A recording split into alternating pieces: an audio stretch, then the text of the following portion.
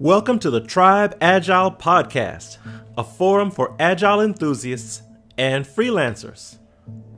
I'm your host, D. Ray Freeman, Managing Director of Tribe and Project Lead with Adaptivate here in Los Angeles, California. No matter where you are in the world, the agile market is booming. Not only are there lots of great jobs available, but there's a world of opportunities for people who want to stay independent.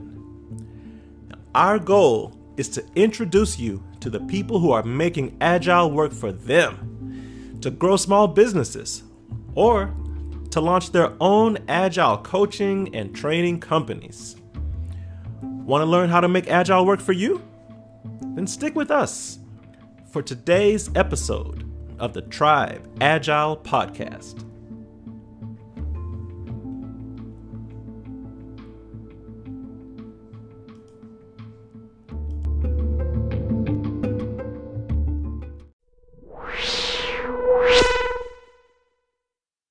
Agile coaches are some of the most interesting people in the world, but you may never know it. They typically exist behind the scenes.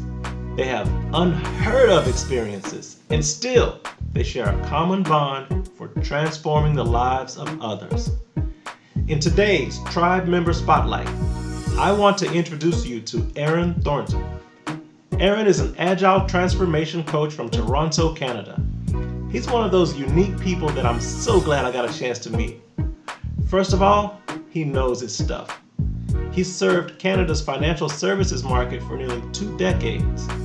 He's got hands-on experience guiding agile teams, and he's also a world traveler. In fact, Aarron has been to some of the most off-the-grid places you can imagine. I'm so glad that he joined us to share a glimpse of his life with us. Now today, Aarron helps organizations realize new ways of working using agile thinking, frameworks, and techniques. Aarron, welcome to the Tribe Agile Podcast. Thanks for having me, Ray. All right, let's get right to it. So tell me, you've been in this for a while. How long have you actually been in the business of change? I would say probably since about the late 90s. I got involved in project work through, starting off as a business analyst and working my way up into project management and program management. And one thing that I discovered very early on, I had a great mentor. And even as the business analyst, understanding the implications of change, that's when it was sort of seeded with me. Mm-hmm. So throughout my experience, and then obviously moving into programs, et cetera, you start to understand the scope of change and, it starts to broaden and expand. And I would say it really, really hit me probably around 2010 when I was trying to introduce agility into some of the financial institutions in Canada. I was a little ahead of the game there. So as you can imagine, there was a little bit of pushback, definitely some resistance. And that's when I truly understood what the scope of change can be and what would be required to do something like shifting from a waterfall to an agile mindset. Great stuff, man. Now, Aarron, you've spent quite a few years working with the Royal Bank of Canada, RBC, and you worked in quite a few roles while you were there. Can you tell us a bit about your journey at RBC? It started in high school. I was a dishwasher at a restaurant and, nothing against the job. And, one of the tasks was tossing out the garbage at the end of the night. And I was probably about, 5'5", 130 pounds. I was pretty small guy. And some of these bags were massive and you'd have to haul them in. And I'll never forget the day that I went to haul it over and my hand went through the bag. Oh. As you can imagine, it was a somewhat revolting experience. And it was that moment that I thought, I need to shift my thinking on where I want to work because I'm not here. And there was a co-op program that got me that offered actually the possibility of working in all kinds of different fields. And I was like, you know what? a stable job, clean, I can dress up a little bit. And I thought, I'll work at the bank. So from that, I worked at a couple banks. I worked at Royal Trust before they were merged with or bought by RBC.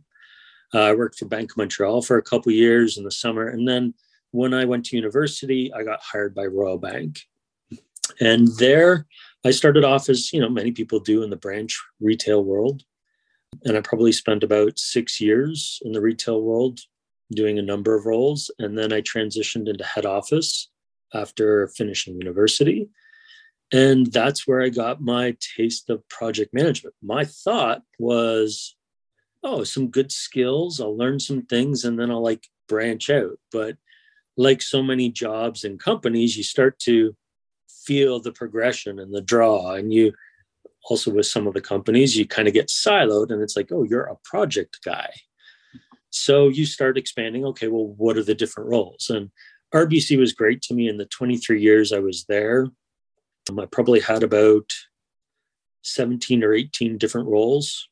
Anything from a part-time teller to managing a branch, doing investments and mortgages, into head office as a business analyst, a BSA, QA lead, project manager, program manager. I've worked in insurance, investing, retail. So a lot of great exposure, a lot of great support, and really helped me sort of explore, even if it was sort of within the project management world, explore a lot of the organization, which really helped me sort of form who I am today. Great stuff, man. A lot of times when I talk to people who have been employed with the same company for that many years, their experience is somewhat siloed. But it seems like the experience that you have has actually created a wealth of new opportunities for you. Not only from the financial services stack, but also in elevating business and leadership, and even elevating your own career. You've done a great job at accelerating, and you've been able to really grow within the same company. It's amazing. I have to give a lot of credit to some of the managers I had.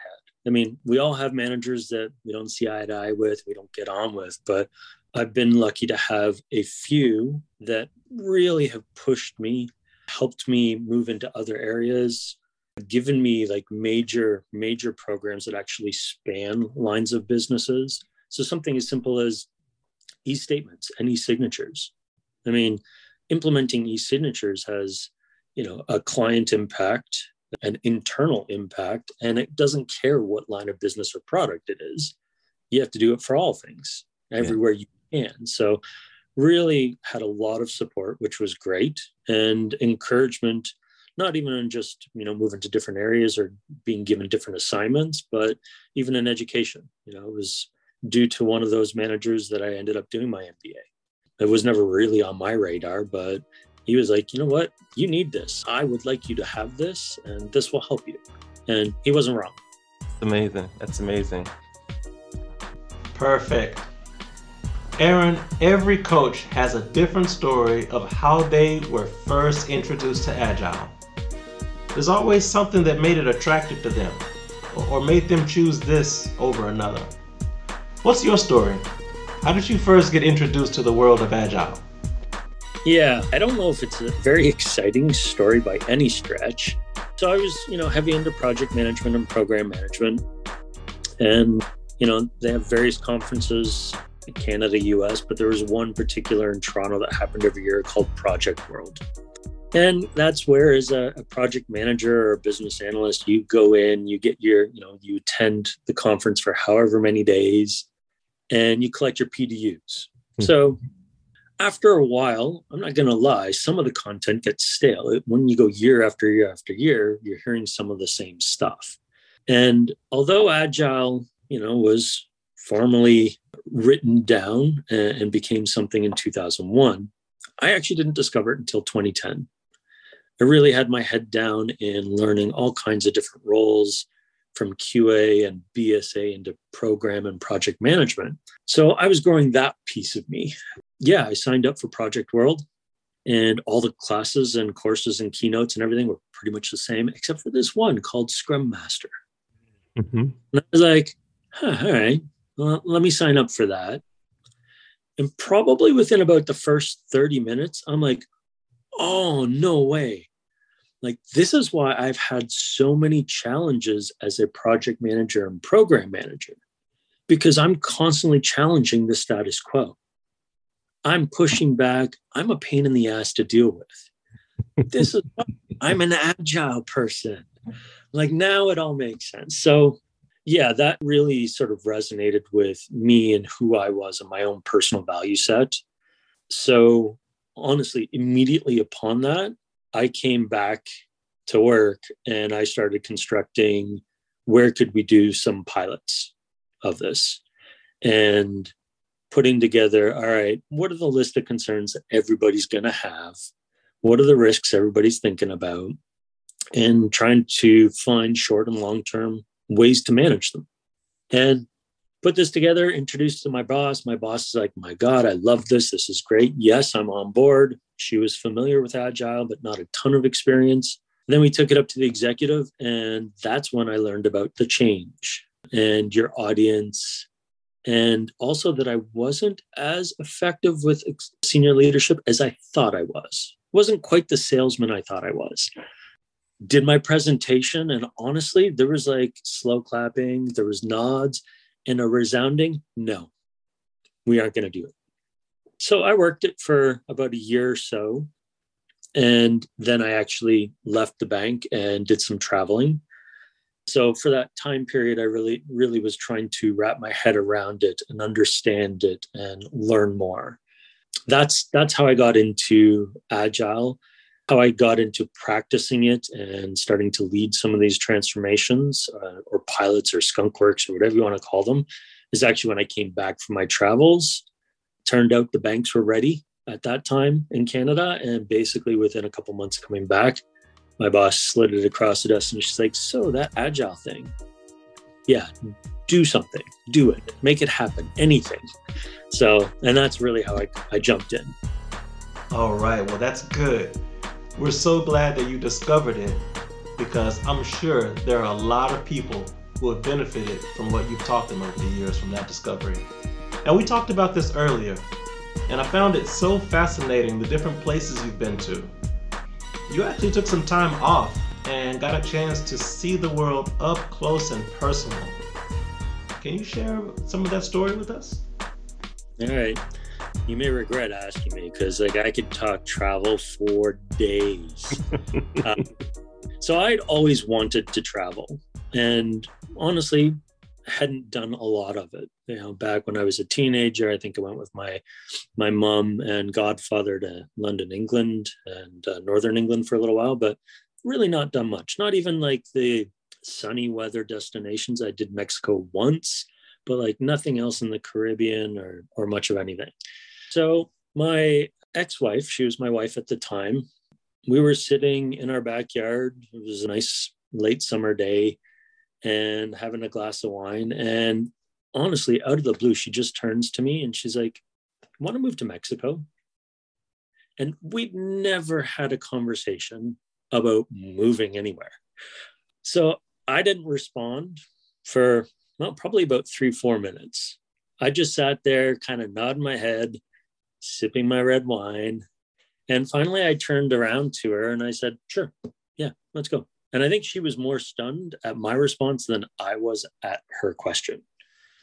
But we sat down and we actually started to talk about this. And, you know, much as what you were saying, you know, you get into the societal concept of how life is supposed to be and what the definitions of success are. And, you know, yeah, your family influences it, and your friend and stuff, and you start to mold your own, and you can just sort of fall into that routine.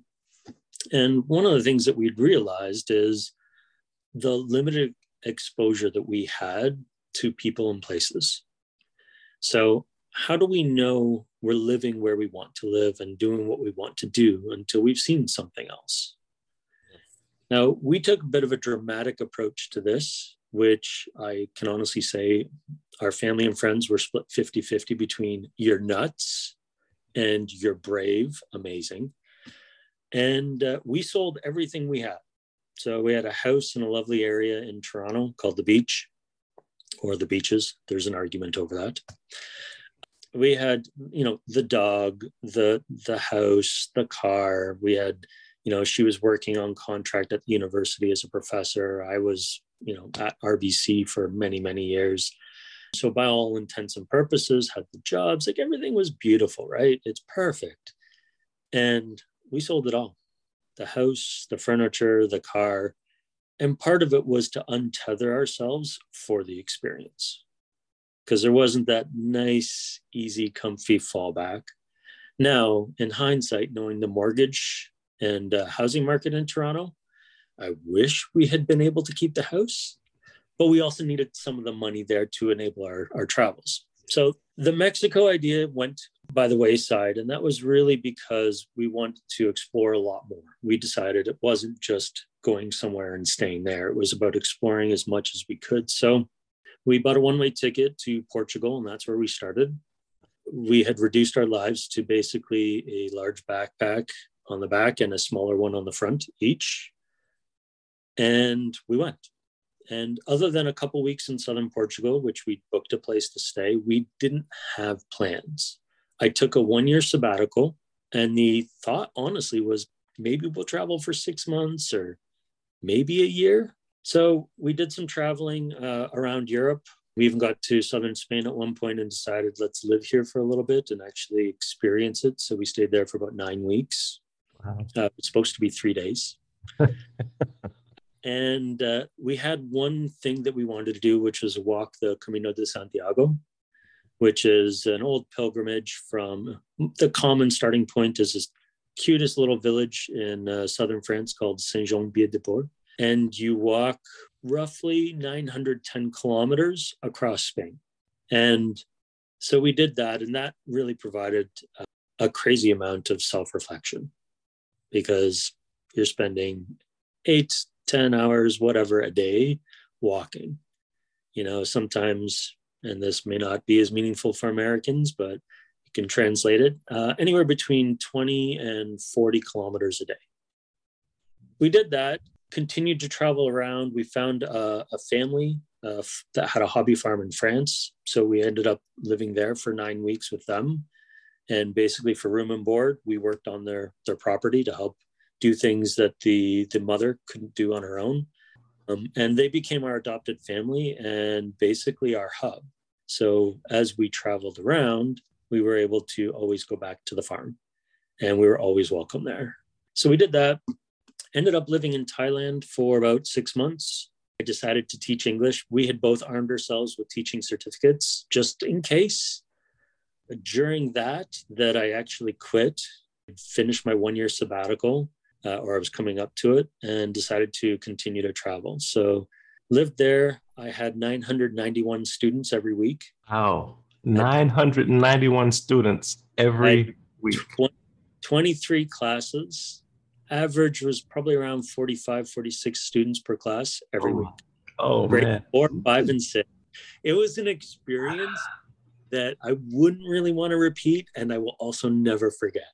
The amount of growth you get from dealing with that many kids who don't speak your language naturally, and most of them have no interest in learning your language, there's a small subset, was fascinating.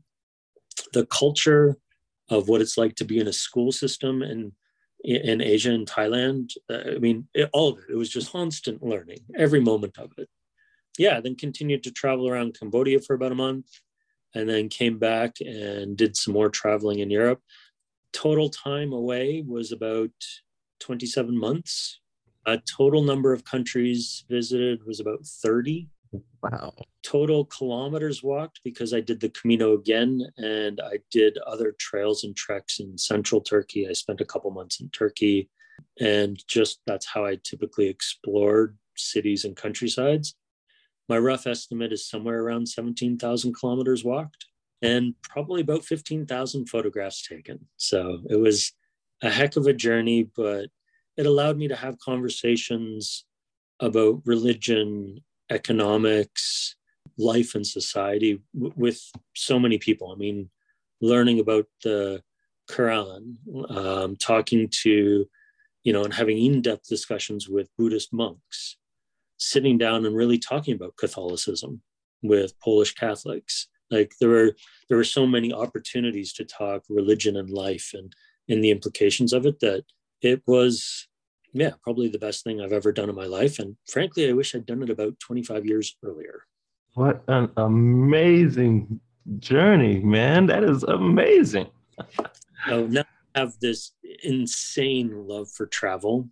And when I get to any new place, the first thing I do is find any local that will talk to me, have a chat, have some local food, find some local places, have a local drink, to try and experience something beyond just the touristy. Not that there's anything wrong with it, but those things are likely going to live and be there. Whereas connecting with a local and learning a little bit more about what they do, what they eat, and where they go, that kind of stuff is really important. And it's resulted, I have one bucket list item, and that is to visit as many countries as years I've been alive. So if I can keep up that number, which the pandemic has not assisted me in this, and I'm now a little bit behind, but that's my goal. And so it's fascinating, and I love to continue with it.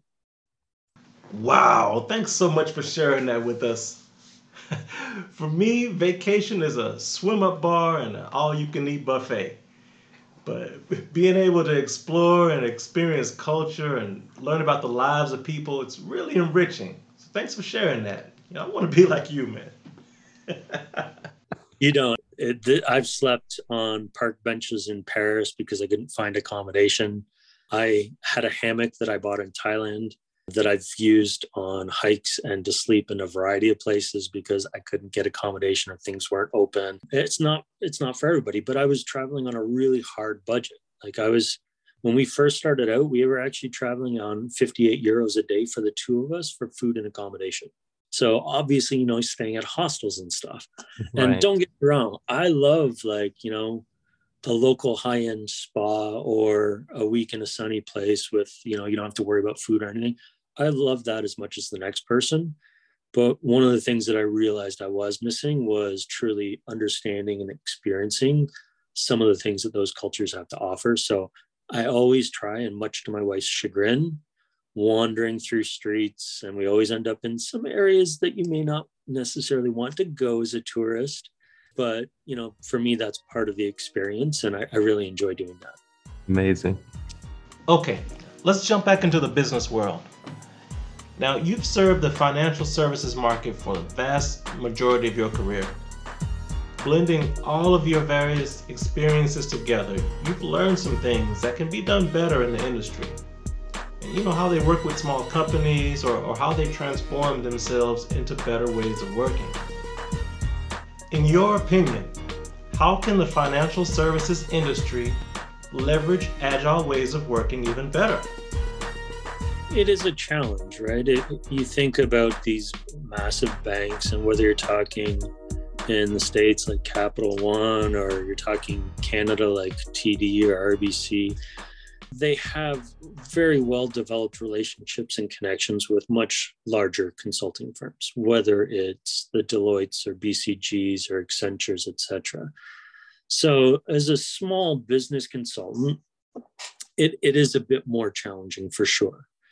What I find is the networks that, particularly for myself, as I have experience, building those networks is paramount if you have any intention of moving into a small business.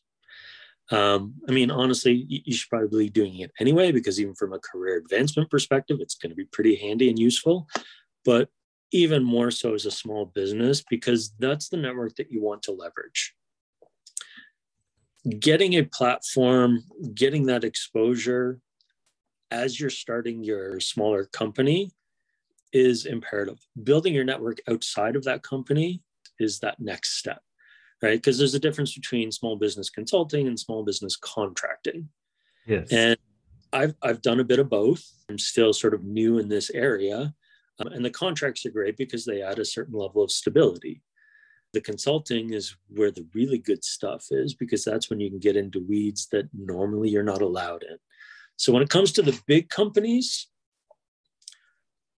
Personally, I think one of the things that's starting to work for me is not just the relationship with the organization, but the relationship with other consulting firms. Because much like Adaptivate and Tribe, there's a relationship there, and subcontracting is really important. When it comes to even other independents who are in the same field, so Agile is great for this because there are a lot of independents.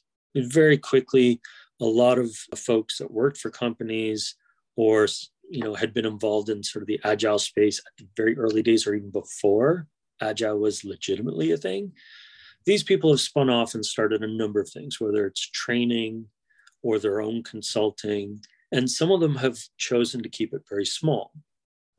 But the work they do still requires some additional hands. So building your network through these individuals is very useful as well for that, again, sort of subcontracting gig.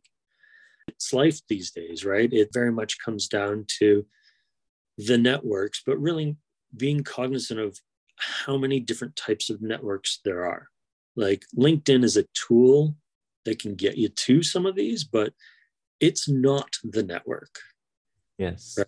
So it's finding out who these people are and then building as many bridges as you can. So, how I got linked with my last contract was I had previously worked at TD, made a relationship, went independent, reached out to her, and she's like, actually, I've got something coming up. I was like, great, let's talk, and getting those networks working for you. Well, it's not headhunting per se, it's introductions to continue to build that network. And, some people are hyperactive building these out. I don't know if that's necessary. It's more important to me that the quality is there. So it's great to have 750,000 people on your LinkedIn, but you can't actually talk to that many people. So you have to choose, just like, all these social platforms, right? And figure out which ones you want to establish and build up. And don't be afraid to reach out. Just a friendly, hey, what's going on? Because everyone has lots of people in their networks and folks that they've worked with. And sometimes you just don't come to mind. And it's not a slant against you. So you just have to reach out and be like, hey, how's it going? It never hurts. Good advice. Thank you for sharing that. Aarron, what's next for you and FoxDen Consulting? Where do you see things going to in the future and where do you want to go next? Yeah, so FoxDen was sort of born from recently hopping around. So we talked about, spending 23 years at RBC, a good chunk of my career, and then getting involved in Agile and really pushing forth these transformations. And there's the politics and the challenges that you inherently have in a large company, but trying to encourage the change within these organizations, right? And support it. And so I started moving around looking for that opportunity where I could really make a difference. And I was finding it challenging to get the correct position and it be supported in order to make that change. So that's when I decided, and I guess this is a shout out to consultants out there, typically when you come in as a consultant, you have a slightly different voice, and the people that bring you in look at you in a slightly different way than they do internal employees. They shouldn't. All voices should have equal airtime, but inherently you've got politics and a number of other things that come into play there. And hierarchy is a natural one of those. So I decided to shift into the consulting. So FoxDen arose because it happens to be one of my favorite creatures. And I liked the sort of the concept of it coming out of and emerging out of the den. So my logo is a fox that's sitting in front of this black hole of a den. And it's really sort of that emergence out into the light. You might find that safety and security in the den, and there's nothing wrong with that, but you can't stay there. You have to come out. And so it was a way for me to bring in a couple things that were meaningful and, and a graphical representation. And my goal is to right now, start to continue building up my own experience in these agile transformations, hopefully providing a lot of expertise in those areas, pitfalls, things that I've seen, things we can avoid. But what I want to do is I want to grow the consulting portion of the business in two ways. One, I'll say full service, transformative work and change work, probably targeting more of the small and mid-sized companies because I think that market is quite underserved. From a leadership coaching and consulting, looking towards the larger companies. So these big financial companies that they bring in a lot of consultant groups that, are able to do some of this and take it to a certain point, but then to be able to come in and continue that consulting and driving the change, actually holding the hand, taking it through, hopefully, till it becomes a reflexive behavior, as opposed to one that they're kind of fighting with. That's one of the things that I think I can do because there's still consulting, there is the coaching. As I mentioned, getting into some of the larger companies as a small business consultant straight up can be challenging. If you've got the in and work, okay. If not, you might be able to join as a subcontractor. But again, we want to be able to carry things further. And I think that's where FoxDen can help come in and do things where you don't have the big $5 million engagement, but you have a very targeted, hey, we've got this executive suite. We really want to push them to the next level. So they are the servant leader that the organization needs. That's where I think I can really play a key part. So that's where I'm targeting for FoxDen, small, mid-size, and honestly, any executive leadership coaching, because it's also underserved. Definitely. Well, that's a great path forward. You've got a great plan. I'm so glad we met. That's exactly what we're trying to do with Tribe. We want to connect with people just like yourself who are building and accelerating agile ways of working. I think we're going to discover some things that we can do together in the future, and I'm really excited about that. Thanks so much. Yeah, I'm very much looking forward to it, Ray. It's been fantastic getting to know you and learning more about Tribe, and I really look forward to an opportunity to work together soon, I hope. Very good. Aarron, it's been a fantastic conversation. We've learned so much about your growth and the many experiences that you've had in and outside of the workplace.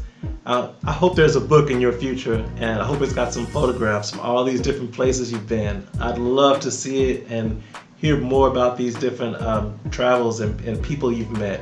God, what an amazing path and growth.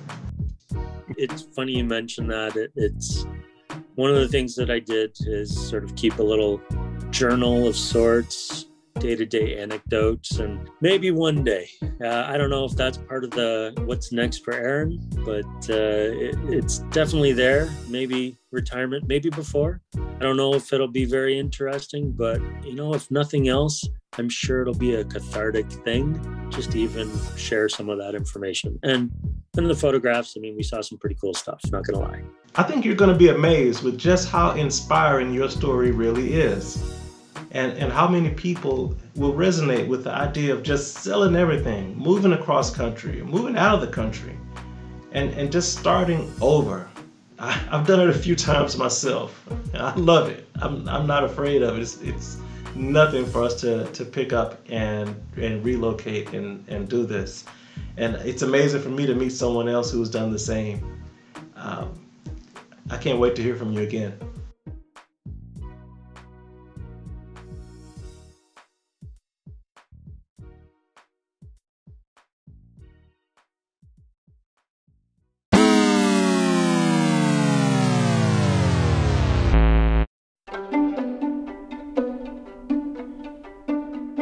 As always, thank you for joining us.